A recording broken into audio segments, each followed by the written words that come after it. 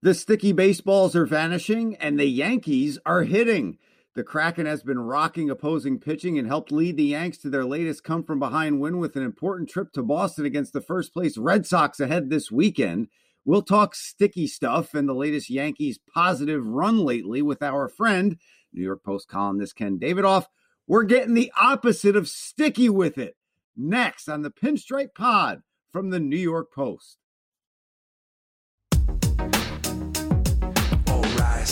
Here's a Pinstripe Pod. Yo, Post. All rise, here come the Yankees.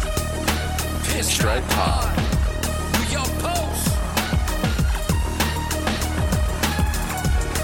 Hello and welcome back to the Pinstripe Pod, our Yankees podcast with the New York Post. It's Chris Sheeran here with four-time World Series champion Yankees great Jeff Nelson. You'll hear our producer Jake Brown as well during the show. Follow the entire crew on Twitter. That's at Chris Sheeran, yes, at NYNelly43 and at Jake Brown Radio. Give us a 5-star rating on Apple Podcasts. Write in a nice review.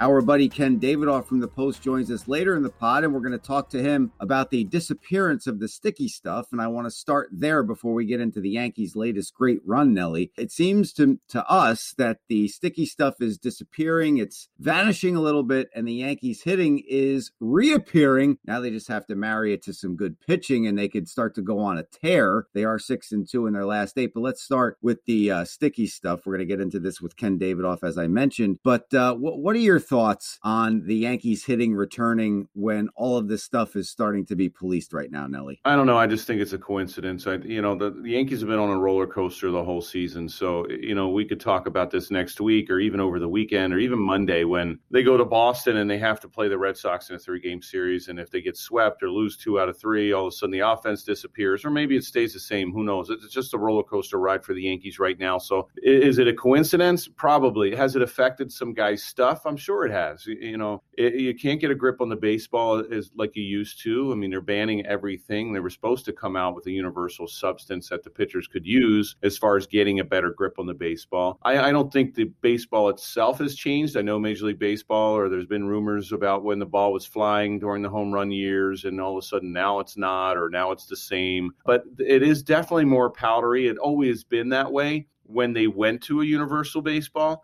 I don't know if it's the leather. I don't know what it is as far as what they're doing with the mud or any of that. But it always, when they had 2 baseballs, American League, National League, you never had to worry about using anything. It wasn't that soapy, powdery feel. And now it has been since they've gone to that universal baseball. And I think that's way back late 90s, early 2000s when they went to that one baseball. I laugh at what goes on when they're checking the pitchers. I laughed at what I saw when I read the rules and how, the suspension and what's banned in the suntan lotion, the sunscreen and all this different, when the sun goes down, when there's roofs on the stadiums, they don't want to see sunscreen. I was in a golf tournament, Ken Singleton's, we talked about this, and there were some old pitchers, Ross Grimsley, had Dennis Martinez, and Dennis Martinez pitched all the way up until, I think, 96 it was, 95, 96. Jeter hit his first ever home run off the El Presidente. Yeah, they laughed at all this stuff. They said, what do you think we did back in the day? And it wasn't just tacky stuff. I mean, they used to scuff the baseball. They had sandpaper in places. They remember when they had the gloves, and they had Major League gloves that had the metal eyelets where the leather used to go through it. And then all of a sudden they started making the gloves better. They used to peel that up and use that as something that they used to slice the baseball. They would take and spit on the ball and then all of a sudden, take it and rub it on the dirt. The middle infielders had something. The catchers, if they would check the pitchers, the catchers would use their shin guards to cut the baseball and throw it back. And also Don Stanhouse was there, and he was saying that there was a time where, there was one pitcher on the team that had it, and they would go out on the mound, and this is when they never threw the baseball away. You just rolled it to the mound, and then all of a sudden you pick it up, and you look, there's one side of it, it has a big slice on it, and you look over the dugout, and the pitcher's just laughing, saying, yeah, that was me. And then all of a sudden the ball maybe gets hit into the stands, and, another ball comes, and then all of a sudden 3 outs, and they change, and then that pitcher comes out, and he looks at the same baseball, so he looks in the other dugout, and looks at Don Stanhouse, and they're both having a laugh at what they're doing to the baseball. He says, they were like, do you know what we did back in the day? And guess what? Offense was up. Homers were up. Guys knew how to hit. They don't know how to hit nowadays. Everybody keeps complaining it's the pitchers, it's the sticky stuff. It's a bunch of crap. They're still taking, I'm out here in Seattle and I'm watching the Mariners, and I watched this guy Shed Long, who wound up hitting a home run the other day and making it a 2-1 game. He had bases loaded. It was an 0-2 count or 1-2 count. This guy swung as hard as he could at a fastball, 92 miles an hour, right down the middle of the plate, and swung and missed. I'm like, you have 2 strikes. You have half of the infield wide open. Whatever happens to shorten up your swing, choke up, do something to protect yourself. Use the spot that you're not going to hit home runs all the time. Everybody still swings out of their butt. You don't see very often. Now, I'm not saying every player, because there are players that will utilize the other side of the field, will shorten up their swing, but it's a very small percentage. And every single hitter said, yeah, now we got them. We know that they're not using the sticky stuff anymore. Guess what? Learn how to hit, because these guys do not hit. I cringe at when I wish I played sometimes now and face some of these guys. I wouldn't like the whole infield on one side all empty, but I'm like, I would probably have 200 strikeouts a season as a reliever if I face these guys. Nelly, what do you got on this velocity gun right now? Well, okay, and here's another thing that you guys seem to miss. Velocity, everybody's saying, everybody throws harder. They're measuring the speed of the pitch differently than they used to.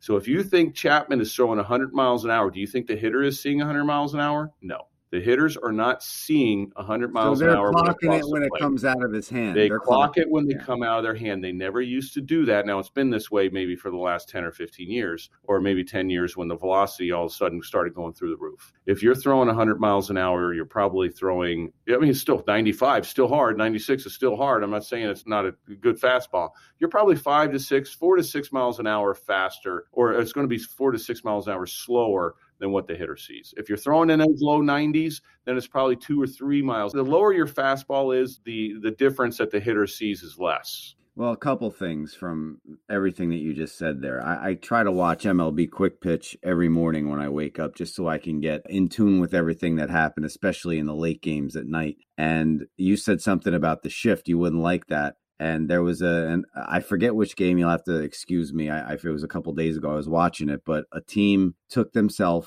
out of a double play and then wound up giving up a 3-run homer to the next batter because they were shifted all to the left side of the infield, and a ball was hit where the shortstop could have gotten it, flipped it to the second baseman. It was a tailor-made double play, but they had the overshift on. There was nobody to flip the ball to at second base. No double play. They just got the out at first. So it was second and third, and then boom, 3-run homer, and the opposing team takes the lead. So that's first and foremost. Secondly, you said guys don't know how to hit anymore. And a glaring example of that popped into my brain. In the first game against Kansas City, Rougned Odor was up with the bases loaded. And he had 1 strike on him, Nelly. And the second strike comes in. He uppercut swung so bad, honest to God, he had to be, and this is not even an exaggeration, a 1.5 feet. The bat was a 1.5 feet away from where the ball was pitched because of that uppercut swing. If that doesn't illustrate that these guys are just trying to swing one and crush it to Montana, I don't know what does. You're just in that situation.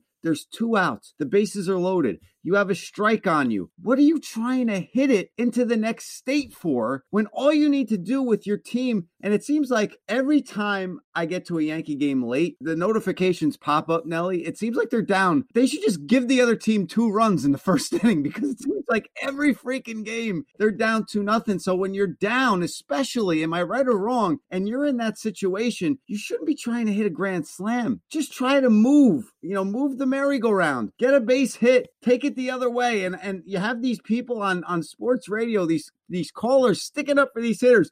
Oh, you think it's so easy to just go in there and hit it? Yes, I do, because I've seen it my whole life. I saw it the other day in the Oakland series. Matt Chapman, who's one of the home run hitters on the Oakland A's, they overshifted to the right side. The bases were loaded. What did he do on the first pitch from Domingo Germán? It was an outside fastball. Germán just walked the previous guy on 5 pitches. Outside fastball. Chapman right in the hole. Shortstop. Base hit. 2 runs scored. That's what and I tweeted at that moment. I know the Yankees came back and win that game, but I tweeted at that moment. I said, this is the difference right now between the Oakland A's and the New York Yankees. They have hitters. They have professional hitters, and the Yankees don't. It's just that simple. Gleyber Torres is another glaring example, and we'll get to the good stuff in just a second, but I have to bring this up too. He's swinging from his rear end. He doesn't shorten up. I just don't know, and I think the worst thing that could have happened to him, Nelly, was those 38 homers he hit in 2019, because since then, I think he's hit 5 or 6 the last 2 years. In 2020, the shortened season, and so far this year, he's hit 6 in 104 games. So I don't know what's going on with him. Yeah, and you know, if everybody listens to this podcast and they're saying, you know, they may have some comments about, oh yeah, you know, it isn't that hard to hit. You know, it's funny that hitters are swinging out of their butt every single pitch, and pitchers are trying to throw as hard as they can every single pitch, especially the relievers. You know, I don't know where that goes and how that changes, but I think about a team, and the numbers would still be there. If everybody thinks that, oh, they have to swing hard, analytics are saying, you know, you take that 0-2 cut just like you would a 3-0 cut, and you're going to hit more home runs that way. I don't agree. I mean, the numbers are always going to be there. Your average will be high. You know, you look at Aaron Judge. Aaron Judge will get his home runs. He hits all fields. He's very hard to shift. He'll take pitches on the outside part of the plate, and he'll do whatever you need to, however you pitch him. I don't see guys pitch him the way they should, and he wouldn't get as many hits, and he probably wouldn't hit that average if they understood how to pitch him, but they don't, and he takes advantage of where the pitch is thrown, where the counts are. If he's ahead of the count, yeah, he's going to try to, you know, jack you a few times. And, you know, if he's not, then he will take the ball on the outside part of the plate and hit it the other way. You know, I just think about some teams, like I wonder if they ever went back and said, you know what, let's try moving the runner over. Let's do the little things to try to win a game. And the hitters, the 3, 4, 5 hitters will still get their home runs. They'll be hitting 290, driving in over 100. And that team will probably wind up going to the World Series because they do so well. Some teams do it. You look at the Red Sox, they did it against the Yankees. They play small ball. Some teams do that. Oakland A's, Bob Melvin has the team playing small ball. If you're going to shift them, you know, sometimes they'll take advantage of that open spot in the infield. As far as Gleyber Torres, you know, he's really struggled. 1 for his last 22. He's hitting $140, I think, in his last 50 or 60 ABs. I think, you know, you look at those numbers, and I've seen position changes before with players where they've really struggled at the plate. And he's not a shortstop. He doesn't have the range of a normal shortstop. He makes a lot of errors, and I think he really thinks about it a lot. I think it really bothers him. He's a guy, I think he has a lot of pride in his game, and he doesn't like making mistakes. And I think it gets into his head. And a lot of times when you're in a different position or you're not in a comfortable position, you take that in the batter's box. And I think he has done that the last couple of years when he has moved over to shortstop. Second base was where he played when he had those 38 home runs. And I think it's something. I think it's something that the Yankees should look at. I think it's something that, you know, right now there's really there's not room. I mean, that means, okay, where does LeMahieu go and Urshela, and you have Voit back, and, you know, Gleyber Torres is going to have to play short. But they're going to have to address it, I think. It's something that they're going to have to look at because the numbers are there. Everything is there to prove that this guy was a much better hitter when he played second base, and he stinks at the plate and the field when he's at shortstop. Well, the Yankees are very righty heavy too. Maybe they'll address that at the trade deadline, but that's the bad. Let's talk about the good, because this team is 6-2 over their last 8 games. And I know you called it a stupid fan superstition, but since I took the 2009 championship hat out, they're 6-2, and I'm going to keep giving you updates whether you like it or not throughout the rest of the season on that. But Gary Sanchez, he's known, Nelly, we've known him over the years to be a streaky hitter, but it seems like he's been locked in for 30 plus games here. That's not streaky. That seems to me like he's figured something out, and he's the reason why the Yankees are making their northward trip in the AL East right now. It started in Buffalo against the Toronto Blue Jays. I mean, comeback win after comeback win, and Sanchez is hitting over 300 in late and close situations. He's been phenomenal, and as we've been talking about lately, you can't I know personal catchers, and I genuflect to you when you talk about how, you know, on your team, there was a personal catcher, Leyritz caught Pettit, and how much it means to have a starting pitcher to be comfortable. I completely and totally understand that, but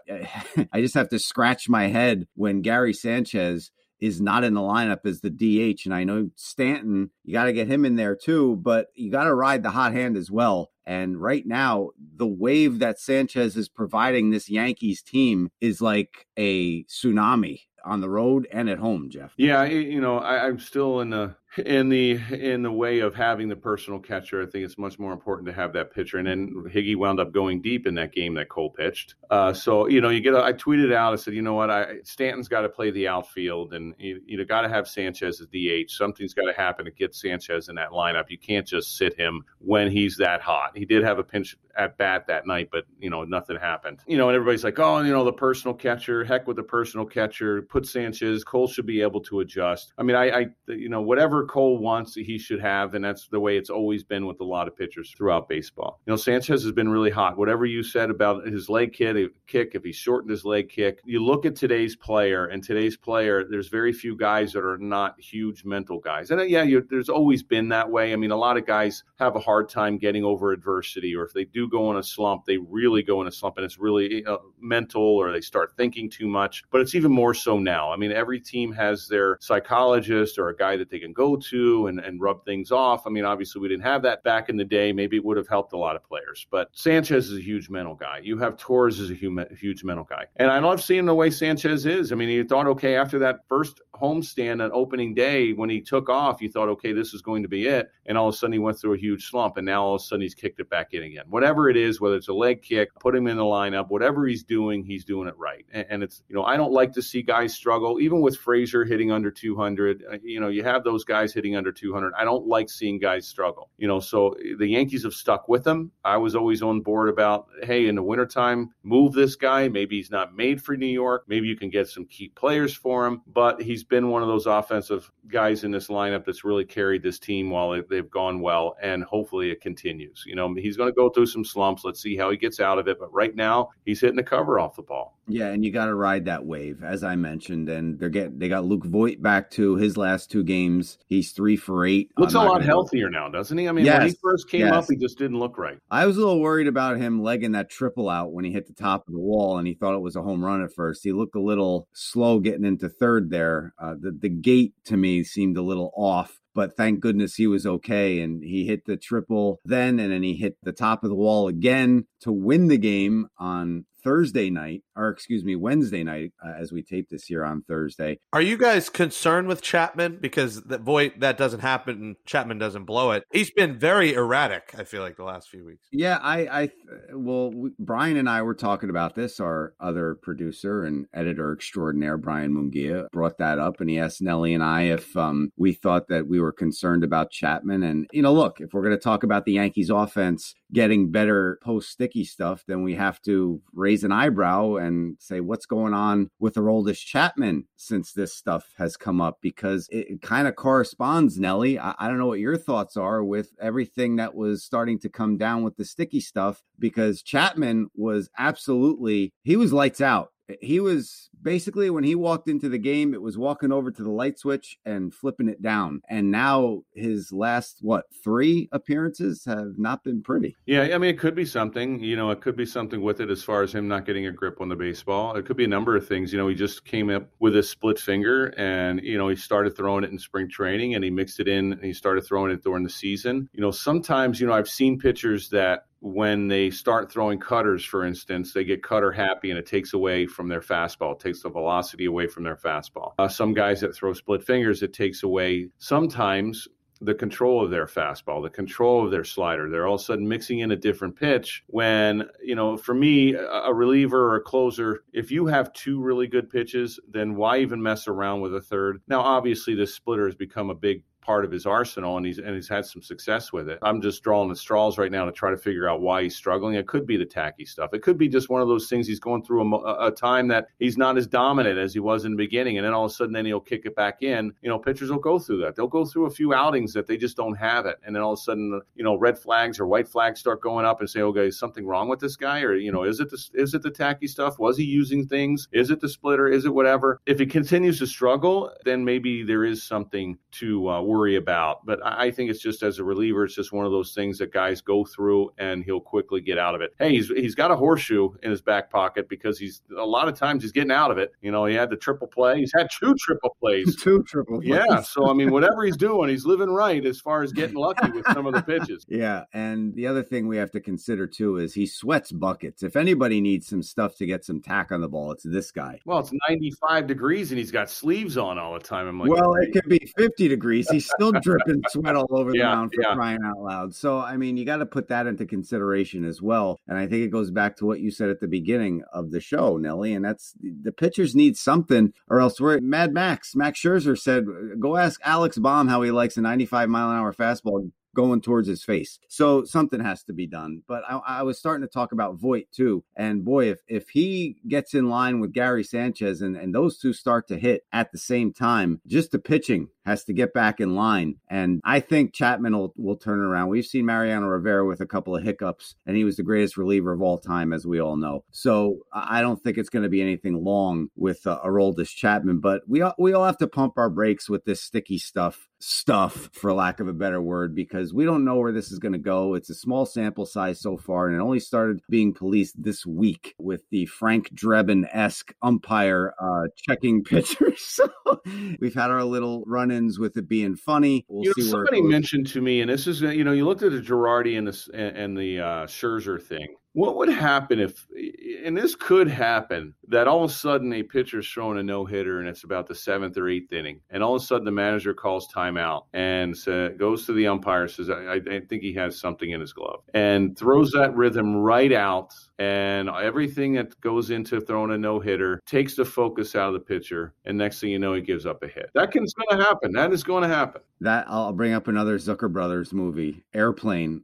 When Kramer hears this, the you-know-what's really going to hit the fan. And if that ever happens, the you-know-what is definitely going to hit the fan. All right, the Yankees have one more with the Royals as we tape this here today, but we know over the weekend they have a big 3-game set up in Boston against right now the first-place Red Sox, who are a half game ahead of the Tampa Bay Rays. And it looks like the Yankees don't have any pitchers scheduled, but if they follow suit, it'll be Monty, Herman, and King. And those are 3 big spots for those 3 pitchers over this weekend. I don't know how they're going to attack it, but those are the 3 that would be in line. How do you see this weekend series in Boston playing out, Nelly? I think Cole would throw Sunday. The Red Sox come into your house and they sweep you. They're playing good baseball, and Cora, I think, has made a difference on that team. The managers usually don't make a huge difference. They could hurt you, but they don't make a huge difference positively, and he has. And, they're playing good baseball. They're playing the right way. They're going to wind up making a move. They're going to get Sale back. But as far as this weekend, the Yankees at least have to take 2 out of 3. If they lose 2 out of 3,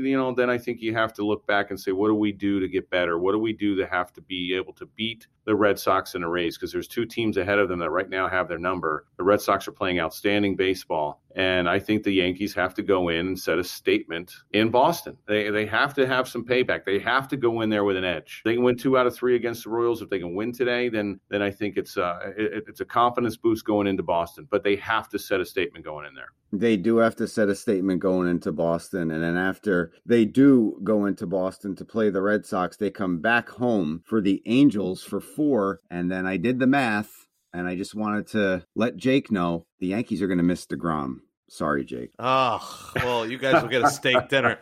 I'm waiting for Nelly to critique my dance moves because I know he wants it so badly. Did you see that? I wouldn't even put that on. Oh, Twitter. I saw it. Who was the guy next to you? Was that a friend? Yeah, a lot of people thought it was an old man, and he's 25 years old. Everyone thought he was an old guy. Yeah, he John Fonta. He does play-by-play, actually, for college basketball. Did both of you guys hit every single concession stand possible at Citi Field and then all of a sudden do the dance? I'm looking at this. I'm like, oh, my goodness. It looked like one of the stadium started shifting one way. I'm like, look at this. And then oh, my God. Damn, chubby checker jokes. I want to know how the camera keeps finding you. Do you know a camera guy? Do you know someone? Do you sit there and say, hey, Fred, I'm sitting here in section whatever. Make sure you get me with the orange shirt. And it wasn't even your stupid, what is it, Amazing But True shirt that you have with Figgy. You had some other orange thing. You had another orange shirt. All you have is orange. I thought you'd be happy I didn't have the podcast shirt on. And what did your friend have? He had an orange shirt as well. Would that say the same thing? Were you like twins? No, it was a Cleveland Browns polo. He is from Cleveland, so he likes Cleveland team. Okay. But yes, it was, I think they put me on because the shirt that I was wearing is the one they shoot out in the t-shirt launch. And it says, this is where home's at, Citi Field. So I think that combined with the Electric Factory dance moves got me on there. I mean, you get on camera in the upper deck down in, do you ever have good seats when you go to that place, to go to Citi Field? You're always like 5 miles away from where the action's Oh, going. come on. That's not true. I sit behind the dugout. I like to sit with all over the place, see the game from different angles. It's fun that way. Well, we'll be sure to be looking out for Jake on a jumbotron near you. I'm surprised he didn't make it on the Islanders jumbotron last. Maybe night. that's why Jumbo. They see the belly. Yeah, they're like, let's put no this pun Jumbo intended. belly. Well, it used to be the curly shuffle. Now it's the BMI Well, shuffle. what was the grilled cheese that you that looked very interesting that you Oh, you yeah. posted. You guys got to come with me because I will give you the ultimate Citi Field food tour. It was From the Stretch, it's called, and it was like 3 different kinds of cheese in this like circular breaded object. I don't even know. Trying to back me up for a week? No way, Yes. dude. Yes, I was backed up all night, and it came with like this fondue with it that you dip it in. When we go this summer, I will get you guys that. That sounds great. All right, that's going to be enough of talking about cheese and Jake dancing, for crying out loud. And Pete, you guys being backed up, please. Yes, yes. Let's move on and let's move free with Ken Davidoff of The Post. That's next right here on the Pinstripe Pod.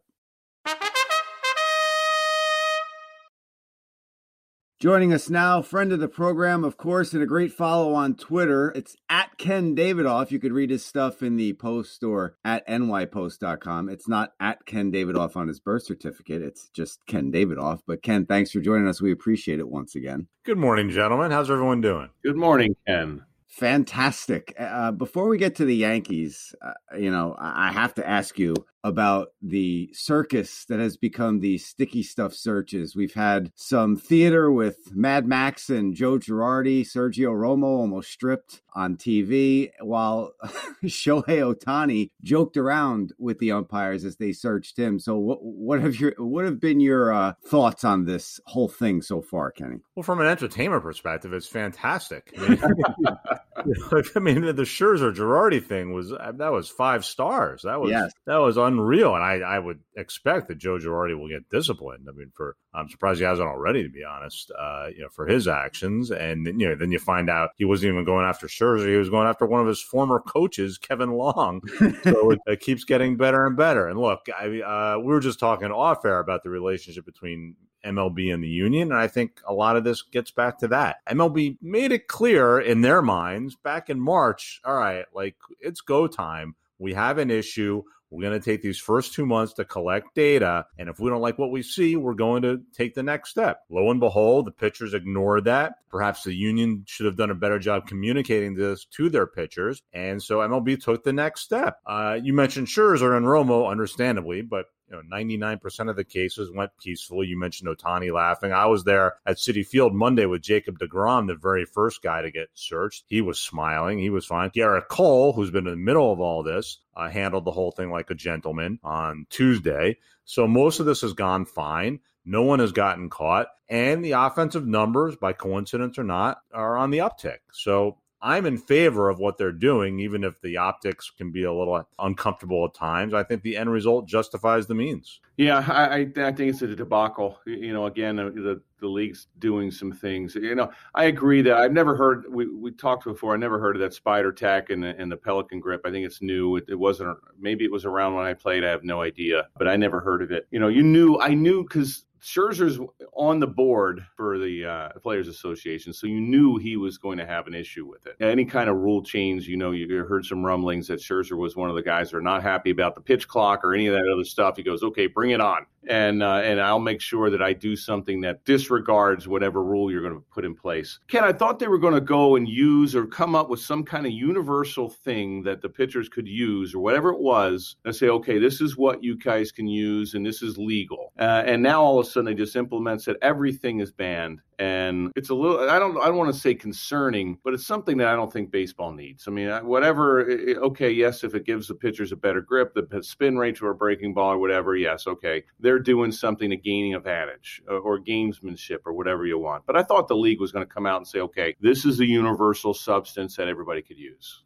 First of all, it's a spin rate for a fastball too, right? And that's a big part of the problem here, and that's a very fair complaint. Now, they haven't come up with that universal substance, and the baseballs themselves remain a source of contention for a long time now. And that's why I just say, just come up with a synthetic baseball that everyone's going to be happy with. And again, I think this speaks to the dysfunction between MLB and the Players Association. I think if they were more working in tandem better, then they would have worked more smoothly on this and come up with a better solution. Ken, you just mentioned the baseball, and it's I don't know if you have grabbed a baseball recently after a game-used ball. But if anybody has grabbed it and, said, okay, wow, this is really, it's a powder. It's almost like a powdery substance. It's really, really smooth. It's kind of soapy. It's really slick. The baseballs are really slick now. I don't know what they're using. Maybe it is the same mud, or maybe it's a different kind of leather they're using, or whatever they're doing something to the baseball that, even a middle infielder, if you always see the middle infielders go down, maybe grab dirt. You see the catchers, they're always grabbing dirt. They're trying to roughen up their hands to get a better grip on the baseball. The baseball is not the same. Whatever they're using, whatever they're doing, it's not the same that it used to be, where you didn't have to use any of this substance or tacky stuff to get a grip on the ball. Yeah, again, no, this part to me is embarrassing because the name of the sport, if we haven't noticed, is baseball. And the baseball itself just becomes a source of so much tension and disagreement. And it's like, folks, just get it right. I mean, my God, in my job, there are so many things I'm happy to write about and cover. I cannot stand writing about the baseball itself. I think it's preposterous. Here we are in 2021. This sport was founded in 1869 or earlier, and we're still dealing with the freaking baseball itself. Well, I have an idea. Why don't they get together the top pitchers in the league and have them as a consulting firm on how to build a proper baseball so we could just do this and move on? I mean, that seems to me, get the general consensus from pitchers across the league. And then in the offseason, why don't you try to knock out a ball that everybody could come to an agreement on? And then we're not having these stupid discussions, as you said, about a damn baseball, which is... it's at the very nucleus of the damn sport, Ken. Yeah, I do think, Shirney, maybe Nelly can back me or disagree with me.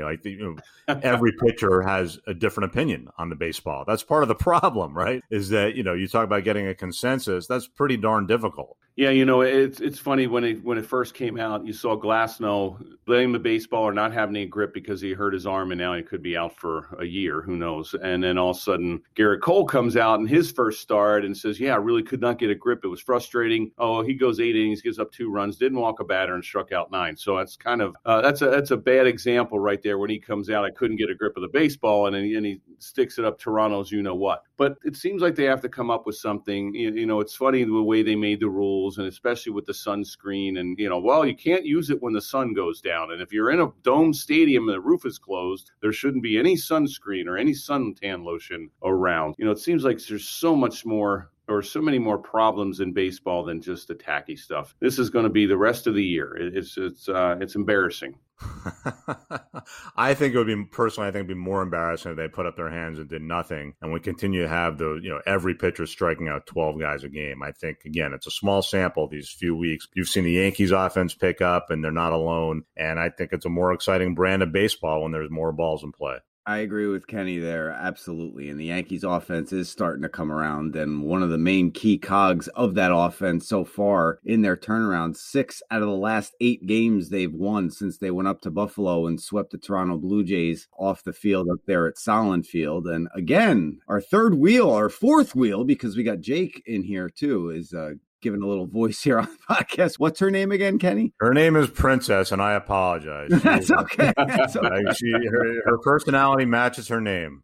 Bark twice if you're in Milwaukee. But Gary Sanchez has been really turning things around, not only for himself, Kenny, and not only in late and close situations. He's hitting .303 in those situations. That's the 7th inning or later, for those of you who don't know, and you're either up by a run, tied, or trailing, or have the tying runner on base. He's just been crushing the baseball, and we've heard it on the broadcast. It's been his lowering the leg kick and kind of taking it out almost completely if you watch him intently at the plate. But he's known as a streaky hitter, Ken, but this streak has gone on now for the better part of 30 games. Yeah, this is a big deal. I mean, look, I was certainly among the many last winter who said enough. time to cut ties with this guy. Yeah, so big credit to Gary Sanchez. I mean, this is a guy who just got crushed by so many people. And credit to the Yankees for sticking with him, because where would they be right now without Gary Sanchez? Unless they had signed JT Realmuto, which they clearly were not ready to do from a budget perspective. But short of that, I don't think there was anyone else out there who they could have gotten, who could have matched what Gary Sanchez has given them. Ken, there's all kind of controversy when Cole pitches about, okay, look, the other night, Sanchez has got to be in the lineup. You either got to catch him, DH him, do whatever, the heck with the personal catcher stuff. Well, being a pitcher and seeing a lot of the personal catchers and what it does for that starter, I'm more on the side of you got to have the starting pitcher more comfortable than worrying about your offense. But at the same time, you got to have Sanchez in there. The DH spot is killing the Yankees when Stanton cannot play the outfield. And for whatever reason, he's working his way up to playing. So when the interleague play comes around, what do they do going forward? I mean, can they afford putting Stanton out? Can they afford using him in the outfield, knowing that, hey, this guy could break down at any moment? Or do they just say, okay, sorry, Higgy, you won't be his personal catcher anymore. I got to have Sanchez in there, especially when he's this hot at the bat. Yeah, I don't think this should be this hard a decision. I mean, I agree with you, Nelly, on the personal catchers. I mean, this is not a new phenomenon. I mean, you had it in your Yankees teams, right? I mean, Girardi would catch Cone, and Girardi Pettit and Leyritz, yeah. Yeah, right. Leyritz caught Pettit.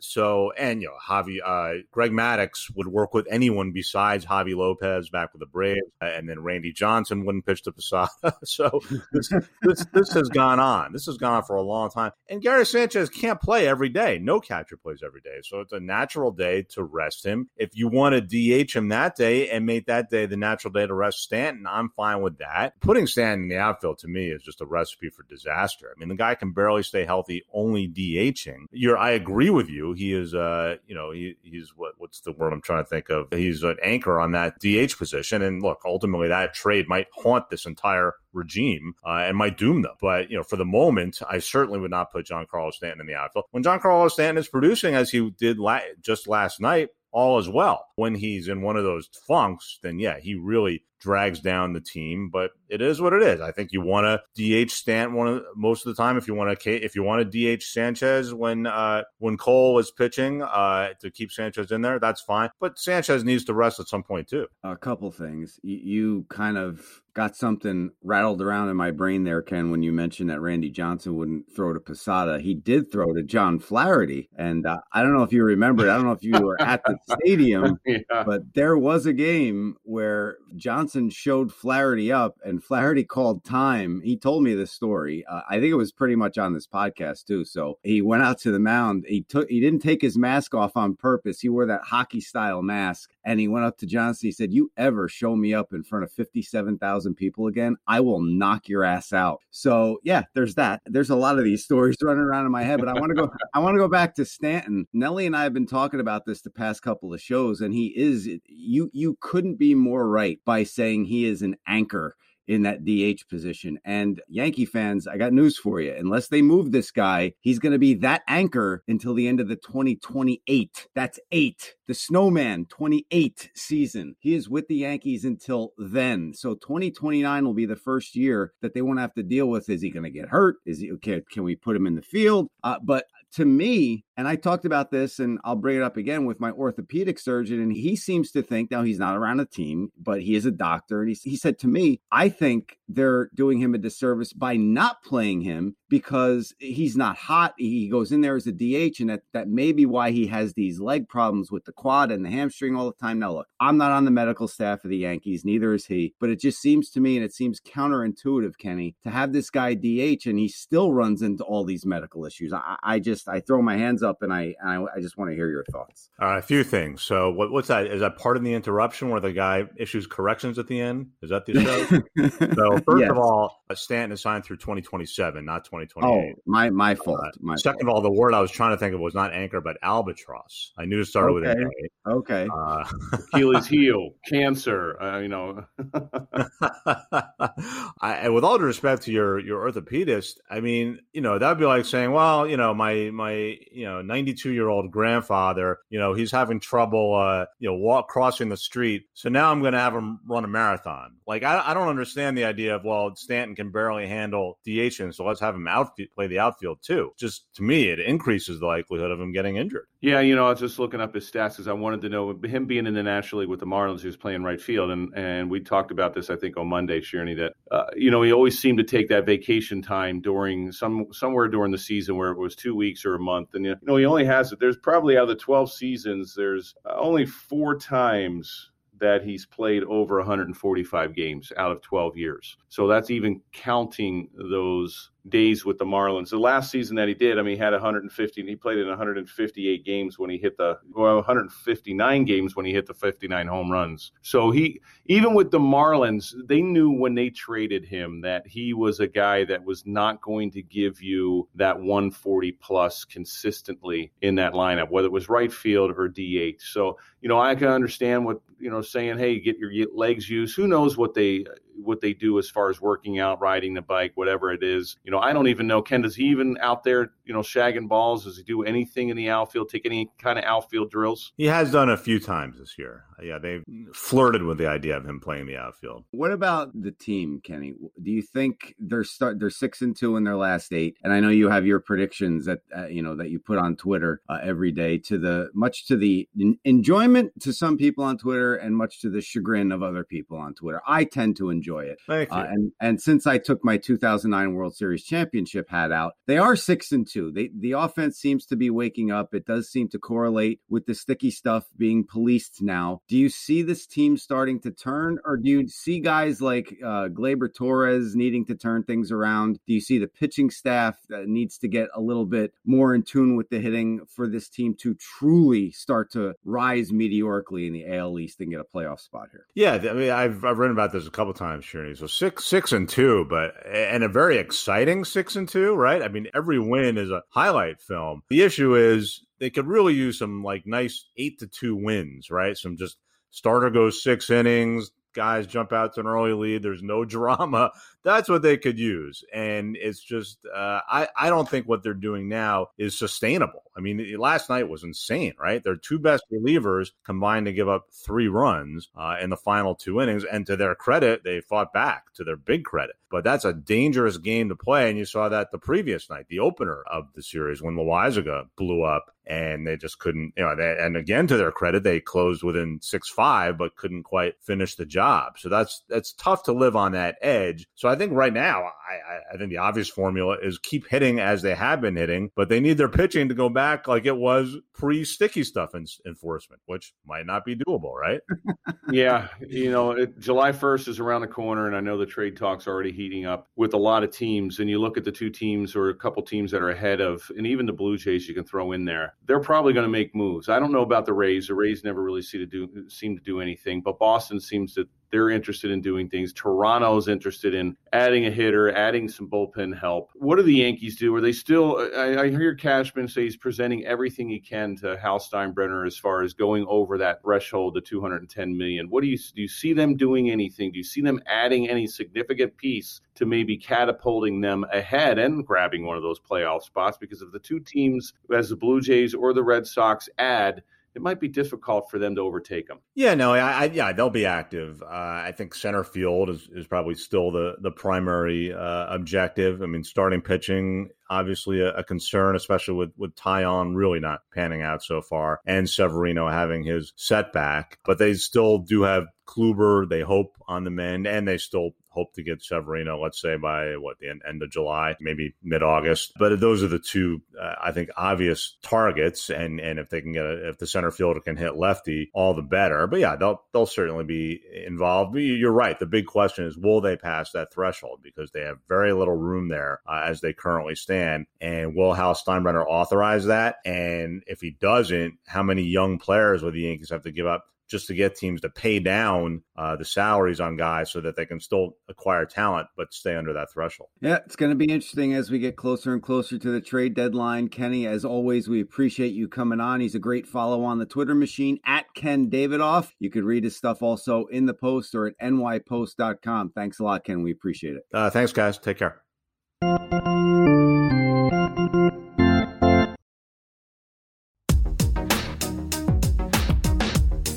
That says goodnight to episode 64, the Carlos Mendoza edition of the Pinstripe Pod, our Yankees podcast from the New York Post. Thanks to Jake Brown and Brian Mongia for producing the show.